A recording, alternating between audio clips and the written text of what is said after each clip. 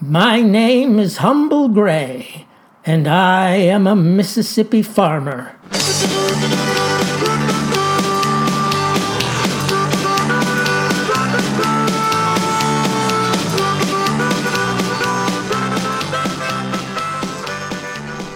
Rupert Fielding bought himself a camper last year. Pretty nice one, too, with a wet bath and a two-burner stove. He said now he was retired, it was time to cross the country in search of adventure. I told him it was a big mistake to leave your home, the place where you grew up and where your roots are firmly buried, to seek a life among strangers. But he was adamant, so he and his wife Kelly took off to hugs and tearful goodbyes. I cannot say when next we'll meet, sniffed my friend, for this land is vast and we've many roads to travel. Then he ascended to the cab of his pickup, the camper hitched behind, and we all watched as the Fieldings drove off, turning onto Highway 3 and vanishing into the distance. A week later, we got a postcard from Memphis, 58.6 miles away, and the day after that, Rupert and his wife were back home. Couldn't sleep in that camper bed, says he, and that was that. He still got the camper, though, parked in his driveway. He refers to it as the guest house, and gosh, don't it take up a lot of room. But I guess that's one way of keeping the brother-in-law out of your kitchen. And it also brings me to today's film review of a motion picture entitled Nomadland. A story of those with the wanderlust. Trust me when I say that nothing happens. And everything happens. Sound like a contradiction in terms? Not when your star is the inimitable Miss Frances McDormand, for she is, as anyone who's ever seen her perform can tell you, a dab hand at embodying the simple lives of complex people. She plays Fern, a widow forced from her home of Empire, Nevada. The gypsum plant closes and the town goes bust, leaving her with no choice but to hit the trail in a little white van. I'm not homeless. I'm just houseless. Not the same thing, right? I think it kind of is, but all right. Anyway, with little money to speak of, she endures freezing nights in the back of her vehicle, taking temporary work where she can get it.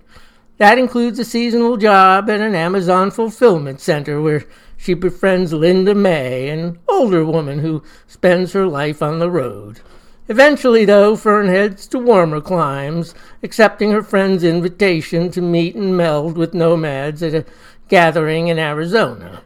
Now, these nomads, they're folks who, by circumstance or design, have taken up life in a camper or a van, traveling for years on end across this great nation and forming temporary but close-knit camper communities here and there along the way. We meet up with these people, too, because the director, Chloe Zhao, uses real-life nomads playing themselves, or versions of themselves, including Linda May, the single-named Swanky, and, of course, Bob Wells. Mr. Wells, he's a veritable king among the group, with how-to videos on surviving and thriving in such a life.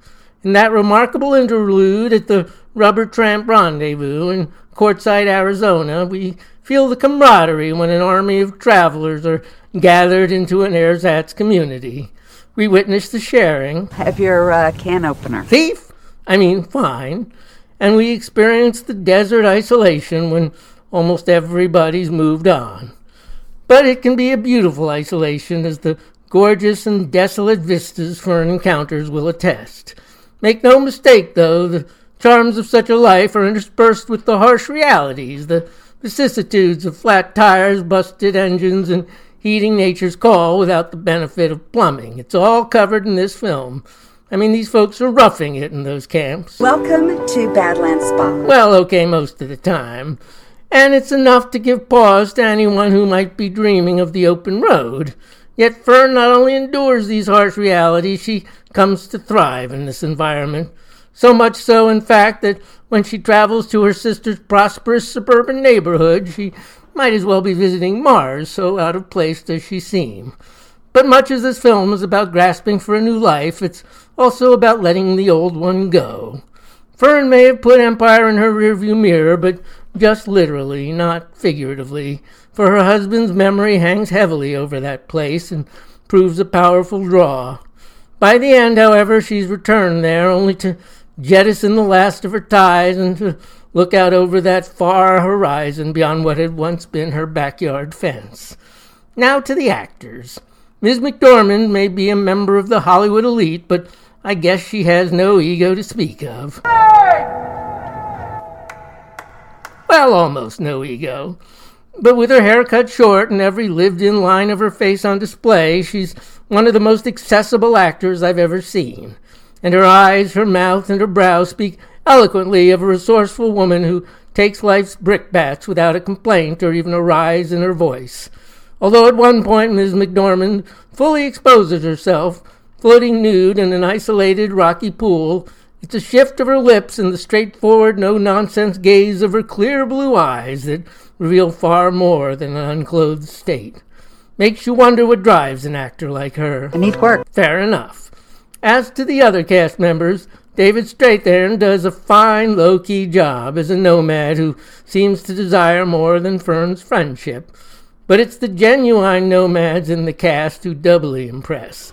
Linda Main hits not a false note as the lady Fern first meets at the Amazon Center and then elsewhere along the way. Swanky, whose identically named character in the film has been stricken with terminal cancer, evinces a woman facing the inevitable without bitterness or even much fuss at all.